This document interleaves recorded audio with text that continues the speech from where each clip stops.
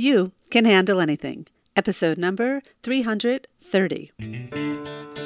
Welcome to the You Can Handle Anything podcast. I'm your host, Shira Gura, and I know firsthand what it feels like to get hijacked by your emotions, keeping you from fully enjoying the moments and people in your life. In this podcast, we'll explore the everyday emotional situations we all face, and I'll share the tools and strategies I developed that will help you deal with these challenges in any moment at any time. Because knowing how to handle anything life throws your way is the very first step toward learning how to live your life deliberately. Let's get started. Hello, my dear listeners, and thank you so much for joining me today. So if you've been listening to my podcast over the past few weeks, you'll know that I've been doing a lot of traveling this summer. I was offering some professional development trainings in Chicago, and by the time this episode is broadcasted, I'll actually have just returned from Chicago, and I look forward to sharing more about that experience with you in next week's episode. Anyway, I've also been traveling around visiting family and friends, and this episode is actually being broadcasted from the New Jersey Shore, which is where my extended family organizes an annual trip this time every summer. And this family trip is just so lovely. It's my parents and my sister and my brother and their families and my husband and our kids. And it is just such an awesome opportunity for all of us to be together, which really only happens at this point one time during the year since I moved with my family, my husband and my kids, to Israel about 15 years ago. And so we are just so grateful for this trip. We basically go down the beach for about 4 nights. And the place we stay is literally on the boardwalk. And so not only is there a lot of activities for us to do, including walking on the boardwalk, doing mini golf, going to the beach, and shopping and all of that, it's just really easy because it's like literally you just walk out of the hotel and everything is right in front of you. And while we are a big group, like when we're all together, we could be almost 20 people, including some relatives that end up visiting us while we're here. Having a family WhatsApp group makes things so much easier in terms of communicating, like who's going where and when. Like, for example, my parents have this sweet tradition of taking all the grandkids out to breakfast every single morning of this trip. It really is the sweetest thing, especially when we wear our coordinated colored t-shirts that my mom gets for us every year. The problem, of course, is that everyone wakes up at different times. But like I said, having that WhatsApp group is really helpful for communication. I know that the intention for this vacation is to try to do as many activities together, whether that's heading down to the beach or going on the Surrey bike rides or having dinner together. Obviously, there's no rule, and everyone accepts it if someone can't or doesn't want to join in on something. But for the most part, I think the intention is for us to try to do as much as we can together. And so before I share my story with you this week, I want to ask you a question. Have you ever felt left out? Have you ever noticed a friend inviting people to their house for a dinner or a party, and you found out that you weren't invited? Or maybe there were people talking, in a group, and you weren't invited into the conversation.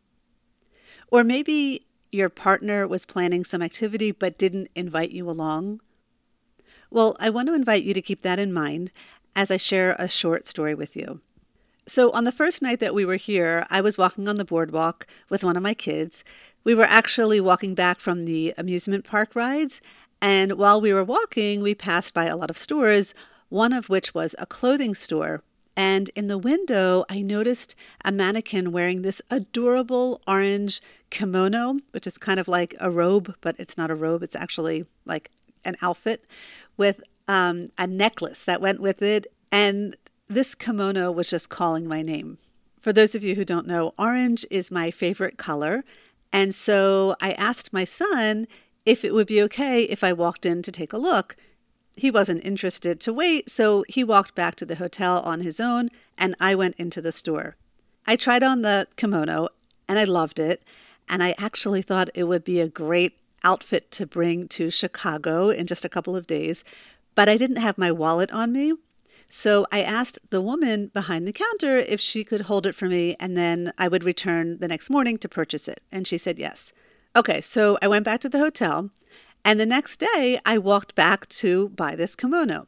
I put my sun hat on and I started walking to the store, which was like a 6-minute walk from the hotel. I was just planning to go buy this kimono and come back. I would be back in like 15 minutes. Anyway, I get to the store and literally right in front of the store was a parked bike surrey. So a surrey, for those of you who aren't familiar, it looks kind of like a golf cart, but it's actually a bike. And it can fit anywhere from 2 to like 16 people, depending on the size of the surrey that you rent. Anyway, so there's this surrey parked right in front of the store. And who was sitting in it was my dad. And at first I was like so confused. I was like, why is he in the surrey? And then I was like, the family, we didn't plan on doing the surrey today. And then I was like, well, why is he stopped? Because usually, we just go up and down the boardwalk. We don't stop. And then I was like, why is he alone? Okay, so the whole thing was just really curious to me. So I was like, hey, Dad, what's up? Like, why are you here? And he proceeded to tell me that there were a few other people in my family, including 2 of my kids, who were on the surreys, and they stopped in front of the cafe, which was next to the store that I was buying my kimono, to pick up some drinks. And immediately I felt disappointed because I wasn't invited. And I love the surreys, and we usually do this as a whole family event. And all of that obviously shouldn't have been happening, at least in my mind. And all I could think to say in that moment was, but I didn't know about it.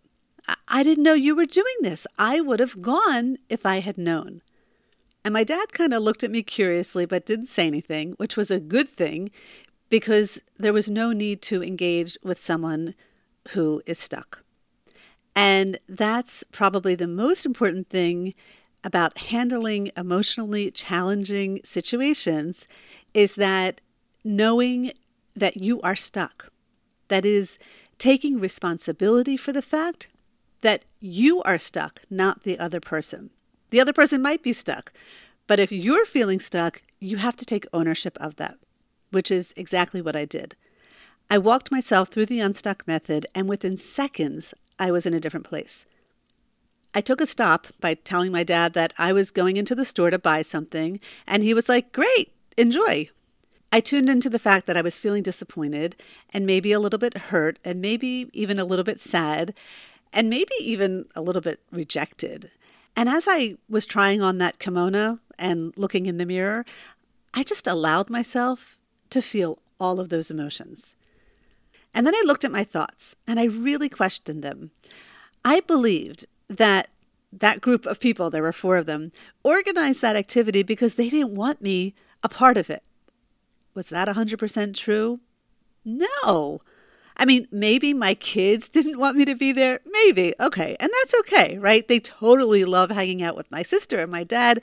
But definitely, this was not some sort of conspiracy against me. For sure not. I believed we should be doing this as a family thing like we always do. Is that 100% true? No, that's not 100% true because there's no rules.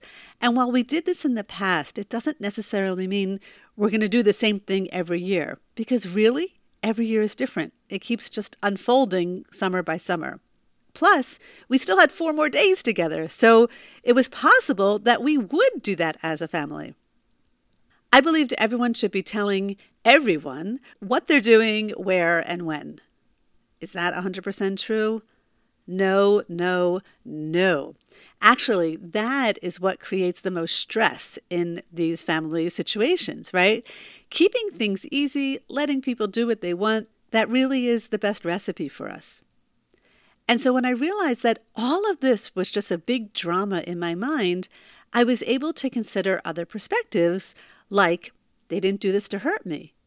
And that I could consider being grateful for this trip, and I could consider being happy that my kids want to hang out with my dad and my sister, and that I could consider everyone is doing their own thing, and that's a good thing, not a bad thing. And of course, I was grateful, and I am grateful. It's just that in that brief moment, I got stuck. But that's okay. I was able to get myself out in just seconds and then hold myself in kindness for getting stuck in that place. And so I want to go back to my earlier question. Has this ever happened to you where you felt left out? And if so, what else can you have considered? It is so important to come up with some considerations, even right now, even if you're not stuck, so that when you do get stuck in this, and you likely will, because getting stuck is a natural human tendency, you will have a consideration to easily grab onto, which will help you get unstuck so much quicker in the future. I have to say, I did get unstuck quickly in that story. It was literally a matter of seconds. I just caught myself feeling stuck. I took myself through this powerful tool and I moved on. I just nipped it in the bud. But I want you to know that I can do this because I practice. I practice being self-aware. I practice noticing who I'm being. I practice getting unstuck on a daily basis, even multiple times a day. That is what makes you mentally strong, and that is what helps you to become a resilient person. And there's nothing more than I want for you. And that's why I want to invite you to participate in my free 3-day challenge that starts Tuesday, September 5th. It's called Silence Negative Self-Talk. I'm going to be walking you through some powerful steps so you can learn how to recognize when you speak negatively about yourself and how you can take steps to reduce that in your life, which I have to say, when you reduce that, it has so many benefits. Because when you speak negatively about yourself, it not only impacts you and your self-image, it actually impacts the people around you and your relationships. How you speak to yourself is everything, and that's why you don't want to miss this opportunity. It is an awesome way to start off the school year. If you are subscribed to my newsletter, you will be receiving information about registering for the challenge in your inbox next week. If you're not, now's a great time to subscribe. All you have to do is head over to my website, shiragura.com, and you can sign up right away. Or you can send me a DM on Instagram at shiraguraofficial, and I will send you the link to join. And you can do that right now. Okay, my dear friends, thank you so much for choosing to be with me today. Wishing you a wonderful rest of your week. And remember, you can handle anything. Thank you for joining me for this episode of the podcast. If you liked what you heard today, please share it with a friend or family member who may not know much about podcasting. If they need help, please show them how to subscribe to the show and how they can leave a review. And if you aren't yet subscribed to my newsletter, make sure you do sign up by visiting my website, shiragura.com. I look forward to being with you again next week.